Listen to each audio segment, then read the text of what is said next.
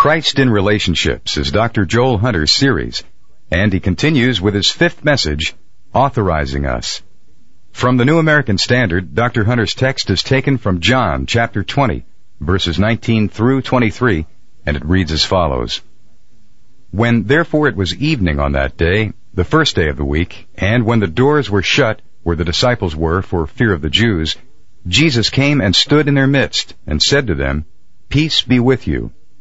And when he had said this, he showed them both his hands and his side. The disciples therefore rejoiced when they saw the Lord. Jesus therefore said to them again, Peace be with you. As the Father has sent me, I also send you. And when he had said this, he breathed on them, and said to them, Receive the Holy Spirit. If you forgive the sins of any, their sins have been forgiven them. If you retain the sins of any, they have been retained. And now, let's join Dr. Joel Hunter for his fifth message entitled, Authorizing Us, as he continues in his series, Christ in Relationships. Well, if you have your scriptures with you, if you would turn to the 20th chapter of the Gospel of John, I will tell you something this morning that Satan does not want you to realize. And I say that not kiddingly, very, very seriously. And I carry around within me the battle that would interrupt and interfere with this message getting to you. Let me rehearse for you where we are. We are talking all this year about relationships, and we are talking about this kind of relationship that Christ builds specifically for His kingdom. We're talking about how Christ forms relationships, not how people form relationships. And we are noting in the days between Jesus' Palm Sunday ride and the days of the establishment of the church, the different ingredients He gave to people for their lives that would affect the kind of relationships that they would establish. And so today, we come to another passage where after the resurrection, there is a group of disciples who are gathered in a locked room for fear of the Jews. Now, these are not just the 11 apostles. As a matter of fact, not all the apostles are there. We know Thomas isn't there. These are just gathered disciples who don't know exactly what God has in store for them in the future. Not unlike ourselves. Starting with verse 19, it says this. When therefore it was evening on that day, the first day of the week. This is the resurrection day. And when the doors were shut, where the disciples were, for fear of the Jews, Jesus came and stood in their midst and said to them, Peace be with you. I want you to note the miraculous appearance here. The passage implies that the doors weren't opened before Jesus came in. That He just was suddenly there standing among them. So naturally they would have thought this is an apparition. It's not really Jesus, it's a ghost. And Jesus reads their minds and does what is appropriate to show them His resurrection body. And when He had said this, He showed them both His hands and His side. Remember how the spear went in His side when He was on the cross. He showed them both His hands and His side. The disciples therefore rejoiced when they saw the Lord. Now they recognize Him for the first time. So look what He does. He starts all over again with His greeting. And Jesus therefore said to them, again, Peace be with you. Then He looks at them and He says something very peculiar and very powerful. As the Father has sent me. Now remember, this is to an amorphous group of disciples. This is not just to the apostles. As the Father has sent me, so also I send you. And when He had said this, He breathed on them and said to them, Receive the Holy Spirit. Now, you remember, many of the prophets of old not just told prophecies, they demonstrated prophecies. When they had a prophecy, they would act out the prophecy. And so I want you to see what Jesus is doing here. In no other part of the New Testament is this Greek word for breathed mentioned. It's only mentioned in the Septuagint in a couple of places in the Old Testament, and one of those places is in Genesis 2:7, where God takes that bit of dirt and forms a man and breathes into the man the breath, the ruach, the spirit of life. And the Bible says, and man became a living soul. Now I cannot tell you or communicate to you, only the Spirit can do that, the difference between that lump of clay and that man. Because there's no way scripturally to make that jump. I don't care how much you believe in evolution, and I don't care how many of you have different theories about the creation. When you believe in Scripture, you cannot make the jump from chemicals to man. This is not about pre-existent qualities within the dirt. You may somehow trace the forming of a physical body, but when it says in Genesis 2:7, He breathed the breath of life and man became a living soul, that's an entirely different world. And I want you to see this picture, that after the resurrection of Jesus Christ, His disciples would live in an entirely different world. There's no way you can make the jump from before Jesus was resurrected to after Jesus was resurrected without the breath of the Holy Spirit, without realizing this is something totally different. And then the Bible says, He said something very curious indeed. If you forgive the sins of any, their sins have been forgiven them. In other words, in the original Greek and a couple of the manuscripts, it says literally, their sins have previously been forgiven them. I want you to picture now the pronouncement of what has already been arranged in heaven that comes into actuality on the earth because someone has said it. It's not that these people have the ability to create reality, but they do have the ability to translate reality into this world.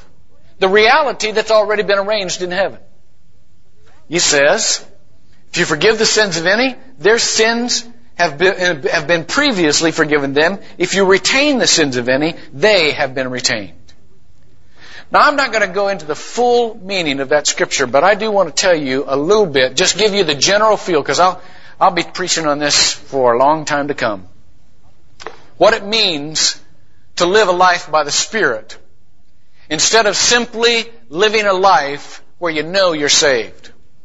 Because I believe that most Christians, when they accept Jesus' payment for their sins, understand that that means that they get to live in heaven. And I believe that most Christians, in that instance, understand the essence of the faith, but that does not mean they understand the power of the faith. It does not mean they understand what it is to live in the Spirit and to walk in the victory of the Spirit. And I want to say to you, in this scripture, it says repeatedly how different life is in the Spirit than in the flesh. And I want to say to you how many Christians I see who have the Spirit but keep walking in the flesh and never know the difference. They think their entire job is to get saved and to wait it out until they can go to heaven. They think all that there is left on earth is to not sin as much as possible until the Lord comes again or they finally die. What a draining, frustrating view of what the Lord has for us. Let me take you back through a few scriptures to just jog in your memory that which Satan does not want you to remember. It says in John 3, that which is born of the flesh is flesh. That which is born of the Spirit is spirit. It says you can't get there from here. You can't get to the Spirit from the flesh. It has to be something totally new. It doesn't talk about halfway life. It doesn't talk about, well, I'm kind of flesh, kind of spirit. It says when you're born again, you're born again. You don't get a little bit pregnant. You don't get a little bit born. You either are or you're not. It says in the Word 2 Corinthians 5:17, if anyone be in Christ, he's a new creature. Behold, the old has passed away. The new has come. That's not a little bit of change. That's not self-improvement. That's not even godly improvement. That's a whole new life. It says in Revelation 21:5, Jesus said, behold, I make all things new. I don't give you just a new heart. I change the world. You say, well, I know some people talk like that, but that's just never been my experience. It's not your experience because it's not your understanding. Look with me, if you have your scriptures with you, in Romans 8 and read it for yourself. I will start reading here from verse 8. Now remember, he is writing to Christians, to varied Christians. And he says this, those who are in the flesh cannot please God. However, verse 9, you are not in the flesh, but in the Spirit. Who's he talking to here? Is he talking just to the people who have had this wonderful emotional experience with Christ? Is he talking with just the charismatics of the day? Who have this special knowledge or have this special gift or have this whatever? This is written to Christians, all Christians. He says, you are not in the flesh, you're in the Spirit. If indeed the Spirit of God dwells in you, but if anyone does not have the Spirit of Christ, he doesn't belong to him. See, you're not a little bit Christian.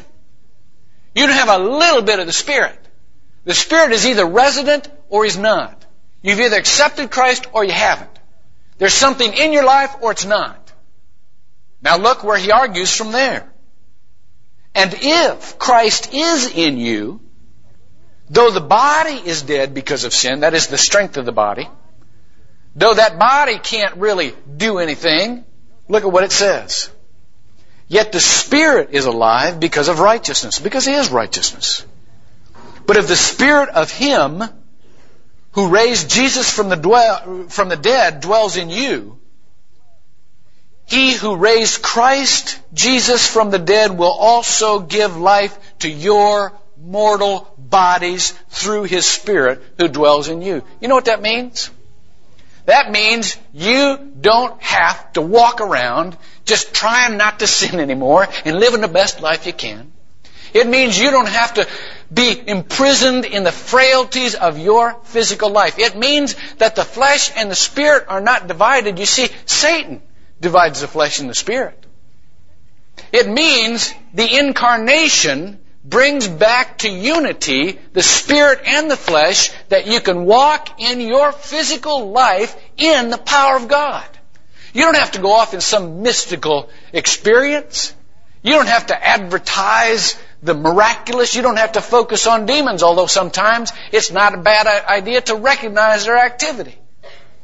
What you need to do is understand the capacity that's in you. And let me tell you the capacity that's in you. The capacity that's in you is to speak into this world those things that have been arranged in heaven. The capacity is to bring heaven on earth. When we pray, Our Father who art in heaven, hallowed be thy name. Thy kingdom come. Thy will be done on earth as it is in heaven. Who do you think is the vessel to make that happen? You are. You're the ones. And people don't understand that.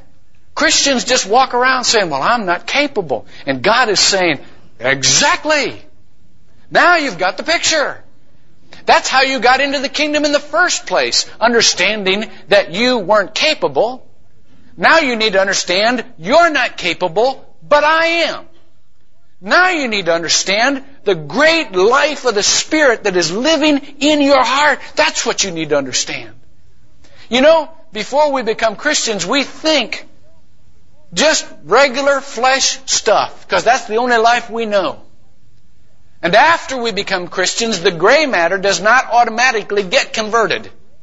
It still thinks in terms of the flesh.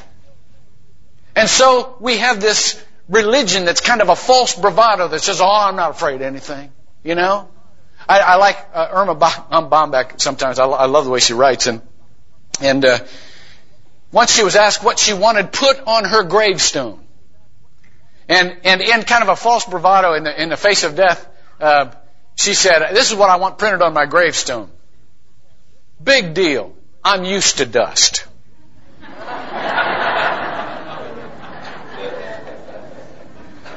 But that's the problem. We're used to dust. And that's how we think. I'm just dust. But when the Spirit of God lives in you, something happens to the dust. Something different happens. And you've got to understand. If it takes 100 years, I'm going to keep telling you this. You've got to understand there's more than dust there. There's the Spirit of God that lives in you that waits to bring on earth what is in heaven. I prayed with somebody last week. I was in a hall and somebody came and they looked burdened and they say, "I need to talk." So we went and we prayed. I said, "What's the deal?" And there was this problem she had. I mean, it was just really a catastrophe. She said, "Would you pray with me?" I said, "Boy, you bet. Let's go." And so we just went to the throne and we said, "God, you know, I know this woman loves you. I know she's yours. And I know whatever you want to do with this problem, you will do for her good. So we know that you're God and we're not. But here's what we'd like to see happen." Because see, you understand, you can ask God anything.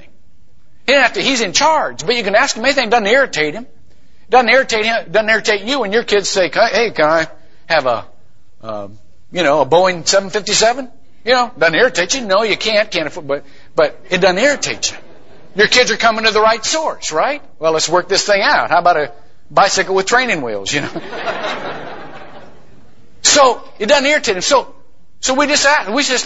Just ask. Ask for this. We ask for the most immediate, radical solution to the problem that we could possibly think of. Well, we got done and she got up to leave and I said, "Well, let me know what he does." "Okay, I will," she says. I came into my office 3 days later. And here's a note on my desk, written in red ink. But the note's not on paper. I think that she came into my office and was kind of afraid to use any of my stuff. And so what she did was she went to the restroom and got, not toilet paper, that would have been, but she got a paper towel out of the deal, see?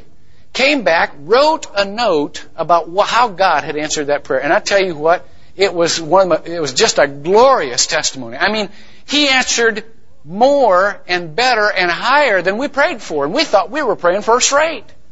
So here, she's writing this thing out on this paper towel, and I'm reading this paper towel, and I'm looking in the folds, and and I thought to myself, what a metaphor for Christians.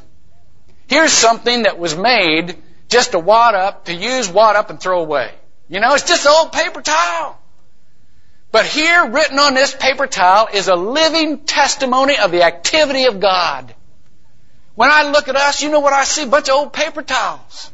We weren't made for anything special. We were made just regular lives. But I tell you what, there are some paper towels that can be wadded up and thrown away, and there's some that are going to walk around with a testimony of God on them. And that's what you've been chosen for. You've been chosen to bear what God does. And so when Jesus comes to them and says, "As the Father has sent me, so also I send you," you become not more than a paper towel, but you become different than a paper towel with no message. You are used now and are intended to be used as a testimony of God. What does that mean for me? That means, number one, you don't have to be ashamed of being flesh anymore, because God can use flesh, even the weakness of the flesh, even, watch this, even being made stronger through the weakness of the flesh. It doesn't mean that He can just use your strong points. It means He can use your weak points. And what that means is you can, from now on, you can operate with absolute confidence. You can operate as to what you are speaking and praying into the world. It means you have a vessel in your understanding that you can speak forth. That is absolutely the strongest ministry there is. That's why the folks who are sitting in these wheelchairs right here can have as strong a ministry as any of us. because they have the same vessel to speak forth what God wants in this world. And when God has prearranged that, that's when it comes into actuality, when they begin to pray it. So you have that same thing. Now, if God gives you some other ministries along the way, great. That's fantastic. What you need to do is say, God, my confidence is now in you instead of what I could do. My confidence. I went last weekend to Glen Eyrie to meet with 20-some other senior pastors from all across the nation. Every denomination you can think of. I went to see if anybody was doing what we want to do here. The decentralization of the ministry, the formation not just of small groups, but of congregations that still stay connected into one church and so on and so forth. And nobody is. Everybody's going the other direction. They're trying to build up the central church. And so that was all right. I just wanted to see if it was happening, and I'll keep trying to track down other models. That was all right. God evidently had me out there for another reason. And one of the reasons was to take stock of some of the other senior pastors from around this country. It wasn't a teaching thing. It was just a networking thing. So we swapped ideas for 2.5, 3 days. And it was marvelous to hear these guys and what God was doing in their life. And of course, when you get with a group of people like that, you say, what is the one common denominator here? You know what the one common denominator was? Every one of those people said, I have no idea, no grasp on what God is doing through my ministry. It's way beyond me. Every one of those guys was saying that. And it was fun to hear. And we heard stories of what God was doing all the way from spiritual warfare stories from a Southern Baptist, no less. Here's old Southern Baptist. Now, for those of you who have been in Southern Baptist church, you know these guys have an accent anyhow. I think when you go to Southern Baptist Seminary, they kind of train you to talk Southern. And so this guy talked Southern, but he was a Southern Baptist in Chattanooga, Tennessee. I could hardly understand this guy. I'm an old Midwestern boy. I could hardly understand what he was saying. But he was talking about the spiritual warfare. He says, us Southern Baptists don't even do spiritual warfare. But he said, after I caught on to what was going on, this is what we did. And he started telling stories that makes hair stand up on the back of your neck, because that's what it did to me. And it was all the way from that kind of spectacular stuff to another brother who had watched his son slowly die from AIDS. Going through that horrible, painful process. And everyone in between. And you know what all of the common theme was? But God worked miracles in it all. I kept letting Him have His way, and He kept giving us more than we could expect. God did that. God did that. Now, it's important to understand the character of the Holy Spirit if you're going to let God have control of your life and start expecting Him to establish things through your life that are eternal instead of just temporal, instead of just temporary.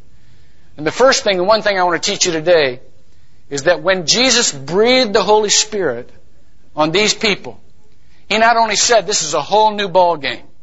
You're going to operate in God's victory and instead of your weakness. But He said, I want you to know that whatever you do, no matter how you feel about what you do, I've accomplished something through it. Whether you see it or not, I've accomplished something through it. Let me describe to you the Paraclete, the Holy Spirit. Greek for the Holy Spirit is the word Paraclete. And Paraclete is an old military term. Now, let me give you a couple of images. The Paraclete in the Greek army was someone who went out to assist the soldier. And when the soldier was so weary from the battle that he couldn't even lift his arms anymore, the Paraclete was the one who would come along and with his strength lift the arm and strengthen the warrior for battle. But also, there's another image.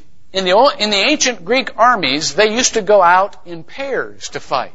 Now, there would be a whole bunch of them, but they would be paired up.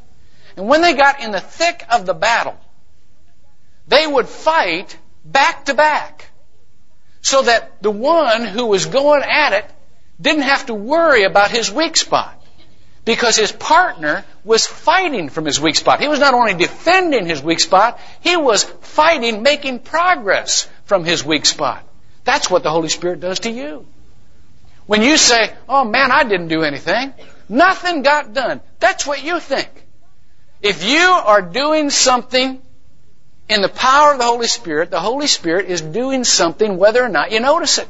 You've got to believe in that. You've got to understand it. Do you know every week when I go from this place, I get attacked from the adversary. He says to me, they didn't get it. They didn't. Nothing got taught today. You should have studied harder. You should have prayed harder. You should have come up with something absolutely spectacular. That was very average. And I just look at him sometimes and say out loud, you're a liar. You're a liar. I don't care how average I was. God was there. He did what He needed to do. Last week when I got back from California, or from Colorado, somebody asked me to teach the 4th and 5th grade class. Now, I don't usually have a chance to do that because I'm preaching to it, but I thought, well, okay, and by the way, when people ask you to teach something, don't say, that's not my strength. We know that. We've already established that. That's fine. There are some things you do just because you're part of the family. All right? It's just family business. You don't walk down the hall, hopefully, and see a piece of trash and say, oh, that's not my job. The custodian will do that. You pick it up. Just a family thing. So, you don't have to sign up for years of teaching, but when somebody asks you to teach, that's what you do. And so somebody asked me to teach, so that's what I did. Didn't get to go to worship that week, but that's all right because I needed to do some family responsibility stuff. So I walk in this room, 4th and 5th graders, sit in one of these little chairs, which is just right for me. And the teacher said, these kids got all of these questions, that they've been asking, theological questions. And I don't have the precise answers. I'd like you to come in and answer all these questions. I said, I'd be glad to. So I go in and sit down, and the teacher says, okay, kids, ask him the questions. Well, you know what happened. They just sat there like this. I said, well, go ahead, anybody, And then they just got up and started dancing.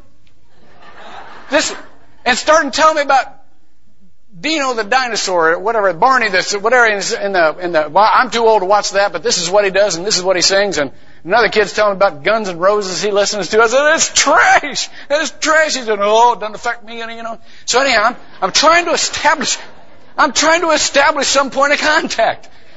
I spent an hour that seemed like a week and a half in this class. I'm trying to teach and work scripture in, Walked out of there absolutely stumbling. I'm going to thank that guy every time I see him for walking in that class. I mean, but I'm walking down the hall and I'm saying, what in the world good did that do? And the answer is, I don't know, but it did some good. God accomplished something because I was doing what I was supposed to do. You've got to understand, God doesn't need your understanding to establish His kingdom. He just needs your cooperation. Just wants your cooperation. And yes, it's wonderful to operate in your gifted area. If you have an area that you're especially fruitful in, absolutely operate it. If you've been pre-wired, and all of us have, according to Ephesians 2:10, that God has given us to good works that we should walk in them, good works established beforehand that we should walk in them. Absolutely. Find out your spiritual gifts. Find out what you're very good at. That's fantastic. One of the things that happens to somebody who just operates in their spiritual gifts is that it's very evident that what happens is not according to their strength. Now, let me give you an example of this. I'm going to offend some of you by even saying this, but I'm going to say it anyhow. I watched Billy Graham. I didn't watch it, but I heard Billy Graham do President Nixon's funeral this week. Now, Billy Graham was vintage Billy Graham. Every time that man stands up, he just invites people to Christ. Somehow, he works it in. Even when he's not supposed to, he works it in. Why? Because he, for years, had been called to the ministry of evangelism, and he has understood that. Now, here comes the offensive part. I've listened to Billy Graham. Billy Graham is an average preacher. I mean, any second-year student in a seminary can outline what he's doing and could probably get up and imitate almost word for word what Billy Graham would say in any given sermon. But when Billy Graham gets done, Standing in a football stadium, he goes, well, okay, I talked about Jesus for a little bit. Anybody who wants to accept Christ out there, come on down. Thousands of people come down and you say, what just happened here? The guy gives an average sermon. People are climbing over each other to get to the Lord. What just happened? God just happened. God just happened. That's not Billy Graham. Billy Graham is a good brother, and I just bless him. I tell you what, he is one of the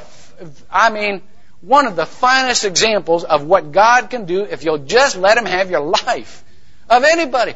But millions have come to Christ from a man who has a mediocre ability in preaching just because God wanted to say, watch this. I want to tell you, he can do that with your life. He may not do it in that quantity. My grandmother did not have the gift of evangelism, but she had the gift of being a grandmother. And she may not have had the gift of being a great wife. I don't know. I never got to interview my grandfather. They were married 50-some years, so she must not have been too bad.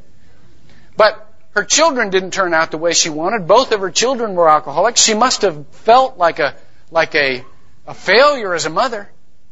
But I tell you what, when this little ornery kid came along, this little burr-headed, ugly, freckled-headed kid, and she said, oh, Lord, he's mine. And she grandmothered me right into the kingdom. And I'm just as much a part of the kingdom as anybody who ever went to a Billy Graham crusade. Her audience was one, but she was faithful to the one. And what was arranged for me in heaven got delivered to me by a faithful grandmother. Do what's in front of you and watch heaven get changed. Watch what has been laid out from the beginning of time become established on this earth. And heaven is added to as we can see it. Now, a word to the caution here. You need to be a little bit careful about overextending yourself. When I say don't just operate in your area, there are other things that you can do. Please do that. Please also realize that as strong as you are in ministry, you need to draw some boundaries just so that you'll have some physical recovery time. Some of the strongest ministries are also some of the people that need the most ministry. Do you know that the United States, this won't surprise you, is the #1 missionary sending nation in the world? Missionary sending nation. I thought I could say it. But what you probably don't know is that the United States is the #2 missionary receiving nation. 20,000 missionaries come from other countries to spread the gospel in this country. And it is appropriate. We need them. I say double the team. We can use them. But that's to say that even the strongest needs ministry. So even as you operate, you'll also need the ministry. But the message for you today is to begin to think in your mind that has just thought of yourself as the average churchgoer, the average Christian, just trying my best to live a good life. I tell you what, you have a volcano living in you. The Holy Spirit is resident in your life. And He wants to see the world change because you lived. Pray with me.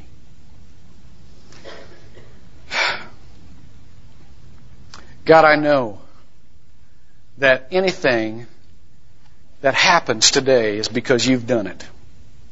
All of us can agree to that. And so even as we pray this, Lord, we want your Spirit to have the freedom to move about this sanctuary. We would like for anybody here who has been living life on their own. They may intellectually believe in God, but they've never invited you into their life. But they want to. They want to make an eternal difference in this world, and they feel that tug on their heart. They want to be forgiven of their sins, and they realize there's no price they can pay for that. And so they must accept just your grace, won by the sacrifice of Jesus Christ on the cross. And they're ready to pray with me. God, I do accept the gift of salvation through faith. I don't know why you did it, but I'm glad you did, and I want it in my life. Jesus, come and live in my heart.